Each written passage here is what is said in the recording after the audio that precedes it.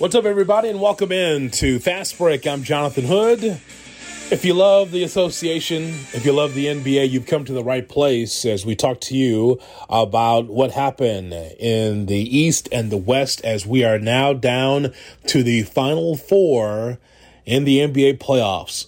But we got to talk about what happened on Sunday as I record this on Monday morning, May 16th. Fast Break brought to you by Illinois Media School in Lombard. You're looking to change your career? Whether it is digital, whether it's radio, television, whether it's social media, you can learn all the tricks of the trade in broadcasting by going to Illinois Media School Lombard. BeOnAir.com. It's BeOnAir.com, or call 630-916-1700. Tell them Jonathan Hood sent you. You ready to start your new career? Check it out. Illinois Media School Lombard, BeOnAir.com. So here we are in Fast Break, and for you on the Cap and J Hood audience listening in our podcast as well, you can find Fast Break right here on the same app. Just scroll down. You could be able to find content that Chris Black and I have built together for Fast Break. Check it out right here on the ESPN Chicago app or wherever you get this podcast. So the playoffs on Sunday. Start with the Suns and the Mavericks because that's the thing that's the most stunning to me. How is it that the Mavericks beat the Suns by 33, a 33-point loss in Game 7? It is the biggest collapse I've ever seen in a Game 7 from a team that had so much fanfare, so much pyro and ballyhoo, so much hype around it, right? The Phoenix Suns have the most wins in the NBA, and they look like that in the Game 7. Reggie Miller on the TNT broadcast at one point said, this is a Game 7, right? No sense of urgency from the Phoenix Suns. There was a time where Luka Doncic had as many points as the Suns at the half. Think about it. Doncic had 27 points and the Suns had 27 points. That's how bad it was. So there's a lot of speculation about the Suns. I respect Monty Williams as a head coach, and I think he's the right coach for the Suns. However, he puts it all on his shoulders saying it's my fault I didn't have them ready. Look, man, you got a team filled with veterans, and it's admirable that Monty Williams, a good man who's trying to put it all on his shoulders saying I didn't have these guys prepared. That's cool, but Chris Paul and Devin Booker and DeAndre Ayton and others, they were not ready to play Game 7, which I just don't understand. Like, there is no tomorrow in a Game 7. You and I both know that. Chris Paul at age 37. There's been speculation from my guy Mark Spears from Anscape, from ESPN.com, that says that Chris Paul played with a left quad injury. Well, whether he played hurt or not, it's the playoffs. And what I find interesting is that the last 5 games in the playoffs, Chris Paul had 47 points. He had 29 assists. He had 18 turnovers, and 4 times he went to the foul line. Hurt or not, Chris Paul is 37, and the clock is not turning back on Chris Paul. Chris Paul, the same Chris Paul that on 5 different occasions led a team to a 2-0 lead. Once with the Hornets when they were the New Orleans Hornets, twice with the Clippers, and twice with the Suns. Chris Paul, the point guard, as everyone likes to say. He's a guy here that has been terrific, definitely a Hall of Famer, right? I think we all know that he's a Hall of Fame talent. But I want to make sure it's very clear from my standpoint as a basketball fan that Chris Paul will not be defined by him not winning a championship. He's going to be defined for not showing up when it counts in big moments, when an opportunity to get to the next level. I'll always remember Chris Paul up to this point as someone who has a 2-0 lead and can't seem to maintain it because of injury or ineptitude, or both at times with Chris Paul. He's 37. He's got a great eye. But the point is, though, is that the league is getting longer and faster at his spot. He's a small guard that, yes, he can still get to the basket. Yes, he can still pass the ball. But as you see how the game has developed and how it's grown, you see point guards now that are as tall and as powerful as Giannis Antetokounmpo. Giannis is a center. If nothing else, the huge power forward. But yet, guys, his size, or the size of Luka Doncic or others, can handle the ball just as well, if not better than Chris Paul at his age. So when I look at the 22-9 he was averaging in the playoffs, Chris Paul, all the way up to now being eliminated. It's amazing. It's embarrassing.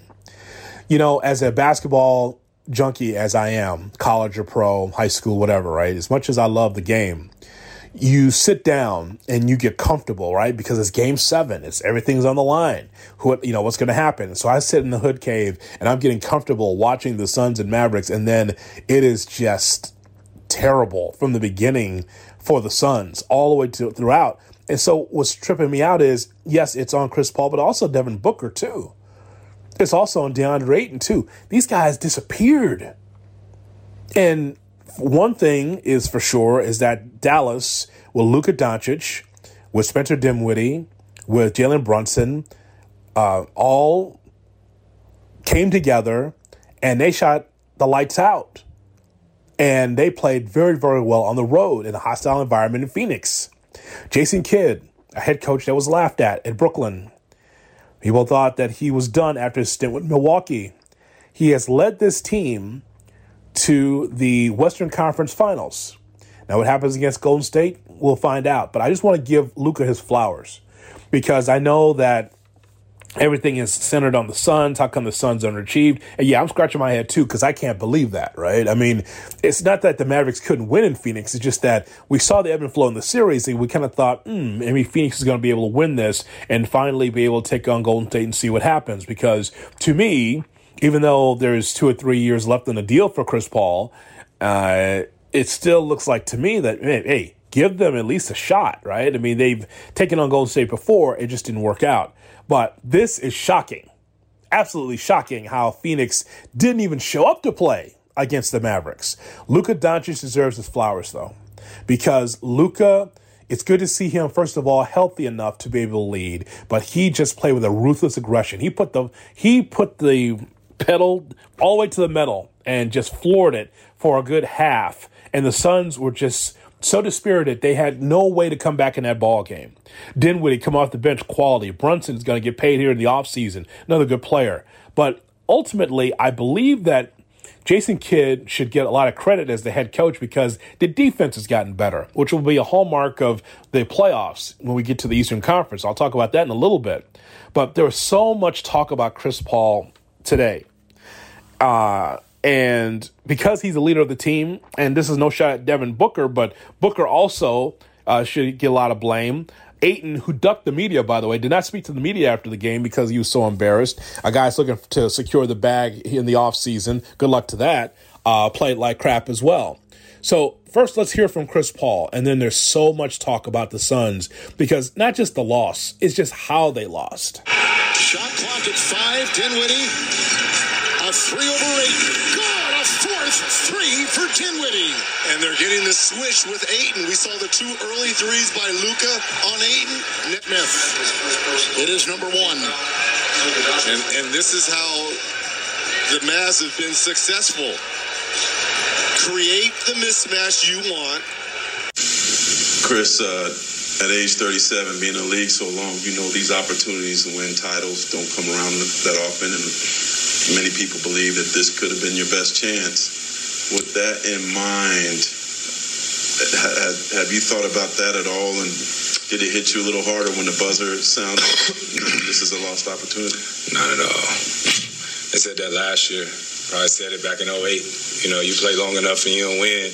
Every time you lose, they're going to say it was your best chance. But I think for me, us, we'll be right back next year. I'll tell you that much. I'm not retiring tomorrow. Thank God. You know, hopefully I'm healthy, come back. But we'll keep playing. Okay. On Get Up and on First Take on ESPN, Chicago's own Pat Beverley for the Minnesota Timberwolves was a special guest. And man, if you have not heard this, let me play this for you right now because Pat Beverley was on fire talking about Chris Paul. Is it hate? Is it true? I don't know. But this is Pat Beverley in a conversation with Stephen A. Smith and with Mike Greenberg on Get Up talking about Chris Paul's legacy. Ain't nobody worried about Chris Paul when he played Phoenix Suns. Nobody in the NBA. What did I just say, though? And I'm just letting you know how NBA players feel. I believe you, but what I'm saying he's finessed the game to a point where he gets all the petty calls, all the swipe throughs at the end. I mean, this guy is out, man. We gonna be honest? We want to be really honest? Yes. He should have fouled out. He should have fouled out. The last game, too. You see the replay against Brunson, hit him on the shoulder, hit him in the mouth, ref don't call anything. If that's me, review it. Flagrant 1. If that's him, they don't call it. So let's not get it twisted, man. He should have fouled out. He can't guard. He literally can't guard. He can't guard. Yeah. He can't. Chris Paul can't guard anybody? Is that what you say? Did you see that? No, he can't. Everyone knows that. Excuse me. No. I don't know that. I haven't heard anybody tell me that. Because you haven't suited up. You know, guys don't like to tell you all the truth. You know that. Because they scared. They scared what you going to take with it. No, he's right about that. They will lie. He's honest. They will lie. That is true. He's not lying about that. CP can't guard nobody, man. Everybody in the NBA know that. Everybody know that. He can't guard anybody. What we call a cone. You know what you do with cones? Like when in the summertime, you got a cone. You make a move. What does the cone do? Stay still. Exactly. Yeah. He's a cone. Stop playing, man. Everybody knows that. Everyone knows that. It's just y'all don't want to accept it because I don't accept that. No. I'm saying again, if you're taller than them, you're saying you can shoot over him. Obviously, that's an issue. But give him the Ben Simmons slander. Give him the PG-13 slander. Give him the slander that you give everybody. Come on, Steve. Whew. Cone. That's what they call Chris Paul. Cone. Is that just Pat Beverly calling him that, or is that what he's called in the league? That is rough. Again, we know that Chris Paul is great. We know that he's a great player, but boy, that is rough. That's something. Now, does he have diminishing skills? Well, yeah, he's 37. He's been playing for a long time. But in biggest moments, this is where he fades. I just laid out for you what CP3 has not done. Up 2-0, it's not necessarily just on him, but the teams that he leads, they don't seem to last very long. And so either him injured or him not being able to perform, well, either way, it's an L. So Pat Beverly was on with JJ Redick. And I got an issue with JJ Redick I'll get to if I can remember just a second. But JJ Redick and Pat Beverly with Greenberg on the same show, Get Up, talking about how the Suns were eliminated from the playoffs after being routed in Game 7. More chatter. That's, I think, the point we're trying to make here, Pat Bev, is that no one is, if Luka, that's what Wendy just said, if Luka had scored 60 last night and they win by 6, we would have all said, unbelievable player. The Suns didn't show up. They didn't play. They scored 27 points in the first half on their home floor in a Game 7 for a team that, however good or bad we think they were, they did win 64 games this year. It is something that I think has stunned a lot of people. How do you explain it? First off, I know a lot of them, I'm going to get a lot for this, but, I don't really care. They benched the wrong person. Should have benched Chris. And I'm not saying bench him now. Once you see they starting attacking Chris early, and that might become a problem later on, you need to see how my team works without Chris in the game a little bit. I got benched. We won though. Right. So you don't even remember that. Right. Okay. Right. You know what I'm saying? So as a coach, you have to understand that, man, I have to understand they're attacking my main guy. I can't get buckets from him. I have to make an adjustment, whatever that adjustment is. And that's no fault against Monty. He's a great coach of the year. But T. Lue, if T. Lue's there, he's making that decision. It's a hard decision, but he's making it. He's benching Chris Paul in Game 7. Not benching him, but spurts here. We got to see something else. I mean, apparently it didn't work.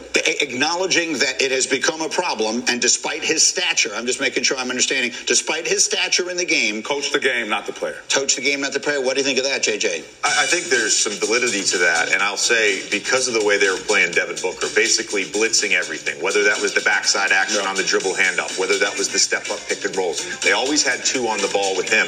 If CP is unwilling to shoot, unwilling to be aggressive, I agree with that. Here's a lost opportunity to me. James Johnson, for the last 2 trade deadlines, has preached continuity.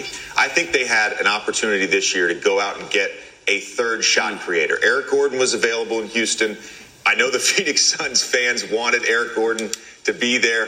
That, to me, changes the complexity of this team because you do need someone who's able to attack. I'm not saying they could have got Jordan Clarkson, but someone like that.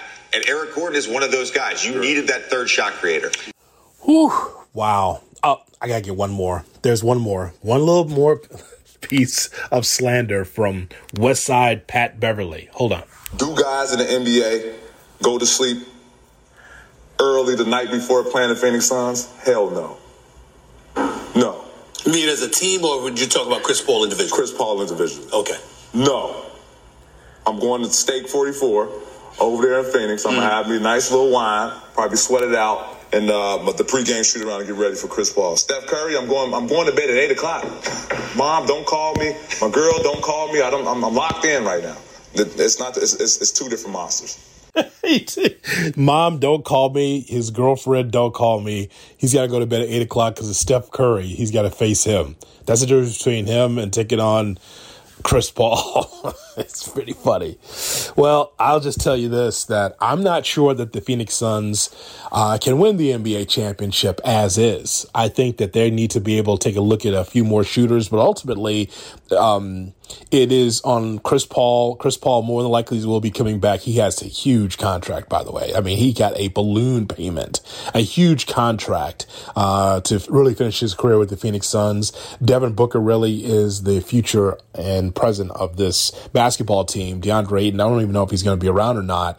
Mikal Bridges is a good player, but the Suns have some work to do.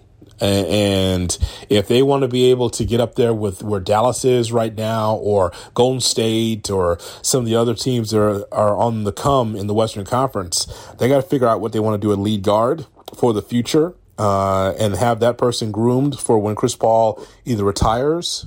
It won't be this upcoming season, clearly, as you just heard. But they got to think about what life is going to be like next season. They might, once again, be at the top of the Western Conference as far as wins.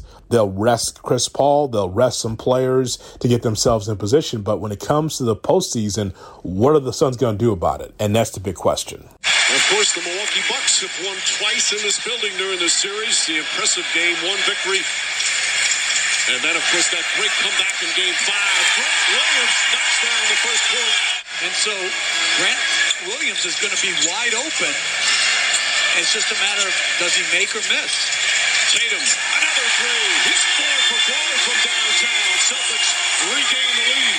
And the individual defense and then the help defense from both these teams.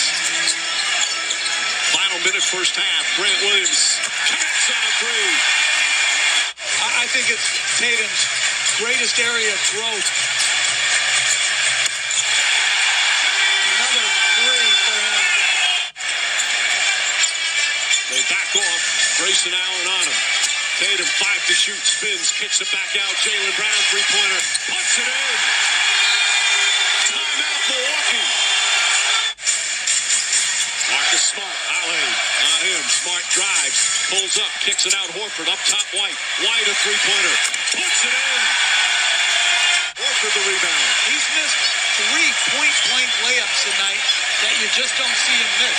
Grant Williams again. 7th three-pointer of the game. It's a 16-point lead. Tatum pulls back. Lopez in pursuit. Tatum finds Pritchard. Pritchard a three-pointer. It's good. And he's done just a wonderful job of picking this Bucks defense apart. Pritchard again. Peyton Pritchard from downtown. Take as much time off the clock as Tatum drives, gets inside, kicks it out to Smart. Smart an open three. Too strong. Pritchard with the offensive rebound. Back to Smart. It's good. Well, there's certainly nothing guaranteed going forward, but they've taken advantage of the opportunity so far in these playoffs. Nesmith, everybody in threes. The C's, the Boston Celtics defeating the Milwaukee Bucks 109-81 and another Game 7. I look forward to this game as well because I thought, boy, back and forth, the Celtics are good, but yet the best player in this series is Giannis. And Giannis was a monster, no doubt. When you see the 25 points and 20 rebounds and 1 assist shy from a triple-double, a couple of steals. He went to the foul line 6 times, which is an issue we'll get into in just a second. But, man, what a game this was, too, because you thought Boston, there's no way that they'll be able to get around the hot shooting of Giannis and the things that he provides. I know there are some that are frustrated with Giannis because he barrels into dudes and he gets fouls. And he's earned that, man. He's aggressive going to the basket. Those that are the most aggressive going to the basket deserve to have these calls. And Giannis is one of these, big brutes that can get to the rim and be able to earn it at the foul line. he scored 25 points, and that was not enough. The reason why it wasn't enough is because the Celtics won the game with hot 3-point shooting. Now, if you're a Bulls fan listening to this, I want you to listen very closely, because I'm going to make a juxtaposition between like the Bulls and the Bulls-Bucks series and the Milwaukee-Boston game from Game 7. So just want to give the Celtics their credit first, because the way they shot the ball from three, 40%, 22 for 55. They shot 55 3-point attempts, 55, and shot 40% overall from distance. That's because of Grant Williams. Grant Williams was 7 for 18 from three. He scored 27 points. He was the catalyst for this team from distance. And then Tatum and Brown. Tatum with 23 points and Brown with 19 for the Celtics. Tremendous. But the reason why that the Celtics won the game is because they shot well from the outside. It's nothing else.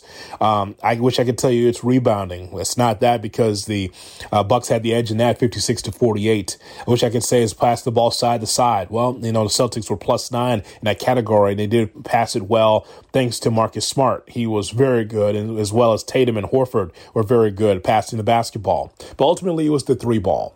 And the inability for the Bucks to recover from those 3-point shots.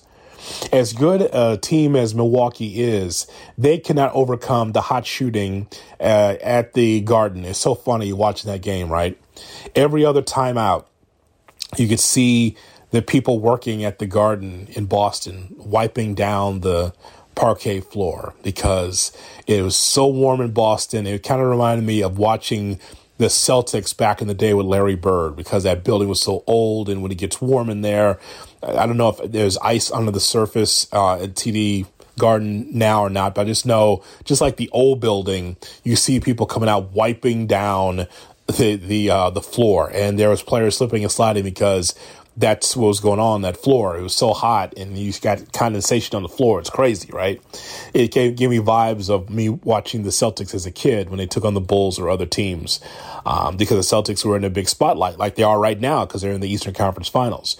So I just want to give the Celtics their flowers because of this. So I remember early in the season when people were wondering whether or not Brown and Tatum could be able to coexist. Could they be on the same team? Should they be broken up? Because they got off to such a bad start. Brad Stevens becomes the general manager after coaching this team for a while. Goes upstairs, doesn't coach anymore. Goes upstairs to take over for Danny Ainge. Ainge goes to the Utah Jazz in their front office.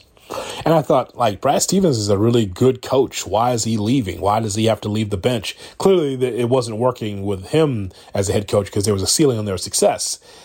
Amy Udoka comes in, the boyfriend of Nia Long. Oh, love Nia Long. And from her movie Love Jones. Oh, that's where I just fell in movie love with Nia Long back then. Nonetheless, I think about the Celtics and how they were not very good at the beginning. And even though they weren't very good, they still had defensive principles. And as the season progressed, especially after January 1st, the defense got better and better and tighter, and they were starting to win games. They picked it up, man. And one of the reasons why they did is because their defense was so much better. That was the whole thing, is that their defense, the reason why they're in this position today, as we record this, is that their defense led the way. And all the talk about Tatum and Brown not being able to work together went away. Marcus Smart is a glue guy for this team, the same way that Draymond Green is for Golden State, or any other glue guy you could think of that's an unsung hero. Marcus Smart's so good defensively, and he can also shoot. He still can be able to score as well.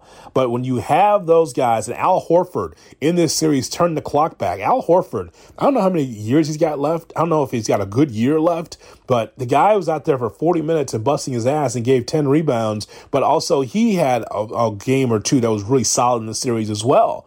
And then you go from there and just take a look at the Whites and the Pritchards and players like that, good role players that could be able to knock down threes. Pritchard in particular, he was 5 for 7 from the field, 4 for 6 from three at 14 points. That helped the Celtics in a big way. I remember, if you're a Bulls fan, you remember when the Bulls played the Celtics early in the season and the Celtics weren't very good. That's a whole different team you see right now.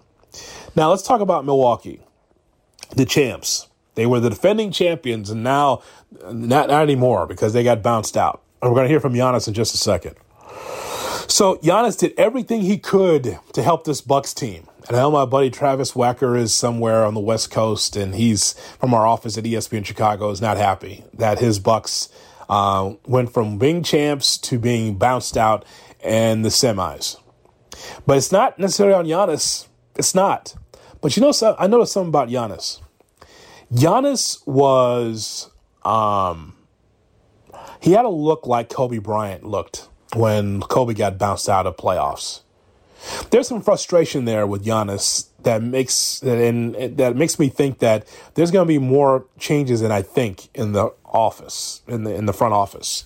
I think they're going to make some changes in Milwaukee because the big glaring red light about the Bucks is that they didn't have Chris Middleton. Now, the Bucks were good enough to beat the Bulls without Chris Middleton. That was no problem.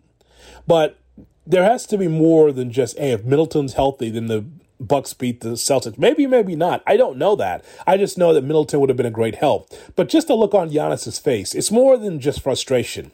It was kind of like, okay, we worked all this hard. We've come all this way to Game 7 to lay an egg in Boston.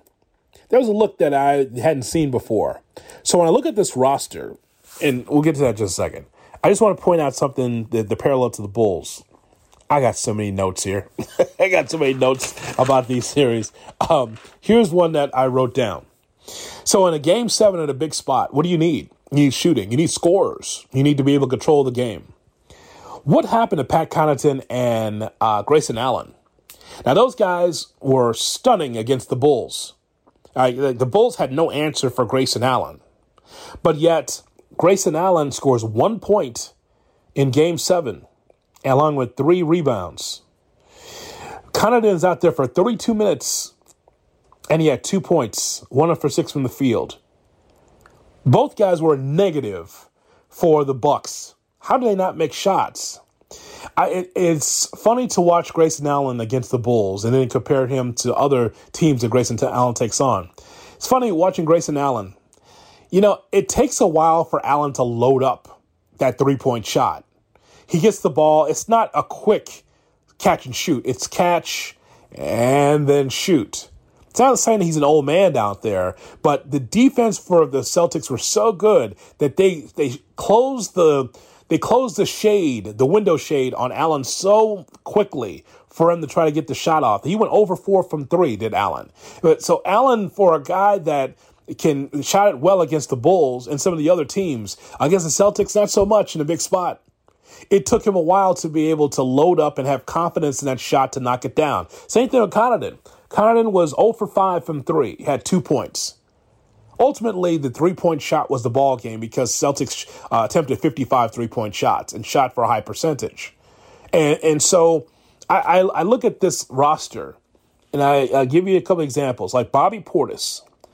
Bobby Portis at 10 points and 6 rebounds. He's in 22 minutes. I don't know what Bobby Portis' conditioning is, but in a Game 7, in a jumbo lineup that Budenholzer could have put out there with Giannis and Lopez and Portis, and maybe that's too big for today's NBA, but Portis should have more than 22 minutes. I think that whatever his next team is going to be, if it's not Milwaukee, if it's someplace else, that guy's got to be playing more than 22 minutes. He's just in and out of the lineup, and I always feel sometimes he doesn't have a good rhythm. I don't understand that. I don't know why George Hill is on this team. I don't understand it either. Like, George Hill is an old veteran that's been there and done that, but he doesn't provide a lot for the Bucks. They got to change that. I look at this roster, and I just say, man, this bench has got to change. I mean, it just has to. Now, when Middleton comes back and Middleton and Holiday and Giannis really make up the big three, they got to figure out what they want to do with their shooting, and they got to be able to make some changes on their bench. I know that they might have some salary structure issues that they've got to be able to address, but if they want to get back up there again, and they'll be one of the favorites for sure, that's not good enough. Here's Giannis.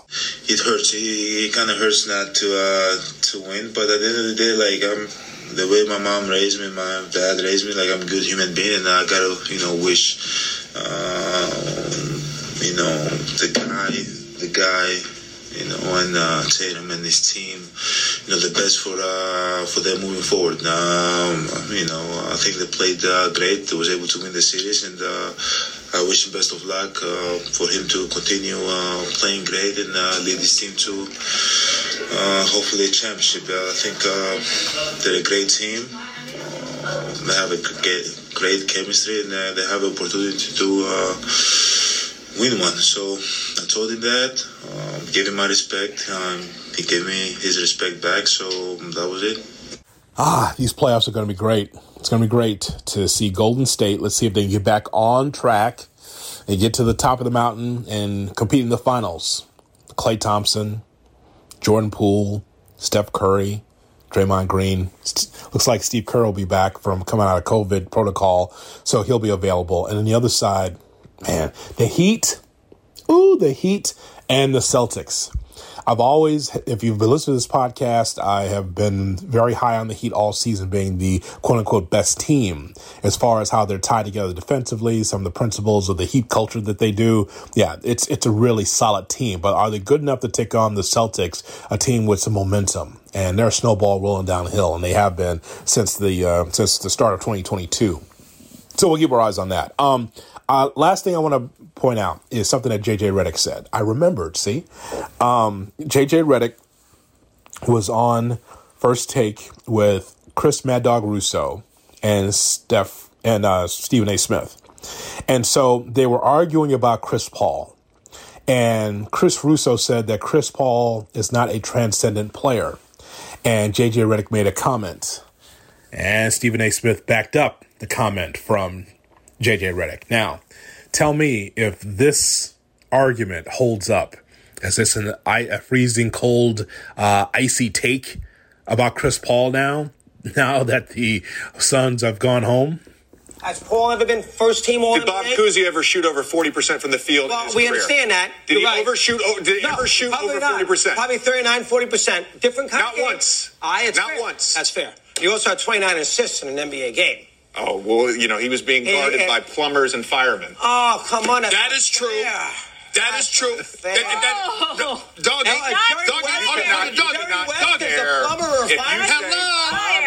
Hello. Point guard ever. Changed the way there is no doubt, Doggy. He changed the game. Stop it. He's not played the way he changed the game. Cousy did. Stop it. Nash? Chris Paul is one of the top 5 point guards. Chris Paul is one of the top 5 point guards in the history of basketball. I got to think about that for a minute. And that seems a little strong for me. What? Yes. Okay. Well, the one thing I would say to J.J. Redick is, so if you're not going to give Bob Cousy credit, that means you're not going to give Kareem credit or Bill Russell or Will Chamberlain or Nate Archibald or some of the all-time greats. I heard that comments. I know what JJ was saying. He says that the athlete of today is different in a lot of ways, better than the athletes in the 60s. Listen, Chris Russo is a guy that will always lean on history, lean on players from the 60s and 70s, those that built the league to where it is today in 2022. So I get that. But if you're going to say that about Bob Cousy, that means that some of these other older guys that played in the 60s and 70s, they played against firemen and those that were not as important back then either. He said Bob Cousy was guarded by plumbers and firemen. So is that the case for those guys that helped build the league? Like a Bill Russell, 13 championships, 11 as a player, 2 as a coach. Is that the same thing with Wilt Chamberlain? Is the same thing with Jerry West?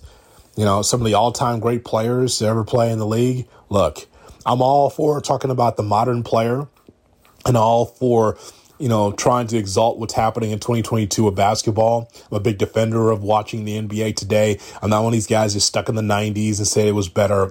All the basketball is compelling. All the stories are compelling over the decades. But the idea that Bob Cousy is irrelevant because he was guarded by plumbers and firemen, were they as athletic as the player today? Clearly not. But you don't turn a blind eye to history. That's my point. Thanks so much for listening to our podcast here as we give you the best in NBA conversation on Fast Break. You can hit me up on Twitter, twitter.com, tweetjhood. I'd love to get your reaction. Also on Instagram, IGJhood, your thoughts. And we're going to hear from Bobby Marks this week on Cap and J Hood. He's scheduled to join us, and we'll get his thoughts about the offseason. One thing that David Kaplan, my partner, has said on ESPN 1000 is that he's hearing word that there's an injury issue, lingering issue with Lonzo Ball in that knee. Remember, he was not in the playoffs because of that knee injury. He missed a lot of the regular season as well with the Bulls. So we will keep our eyes on that story and try to figure out what the Bulls need for their offseason. But ultimately, no matter what the Bulls are going to do this offseason, I am locked in on what's happening with these NBA playoffs, and the pre-draft camp has come to town. So I'll be part of that as well, checking that out on the west side of Chicago, see about the draft picks and the stars of tomorrow. I'll keep you posted on that as well right here on Fast Break. Thanks for listening to Fast Break right here on ESPN Chicago with me, Jonathan Hood.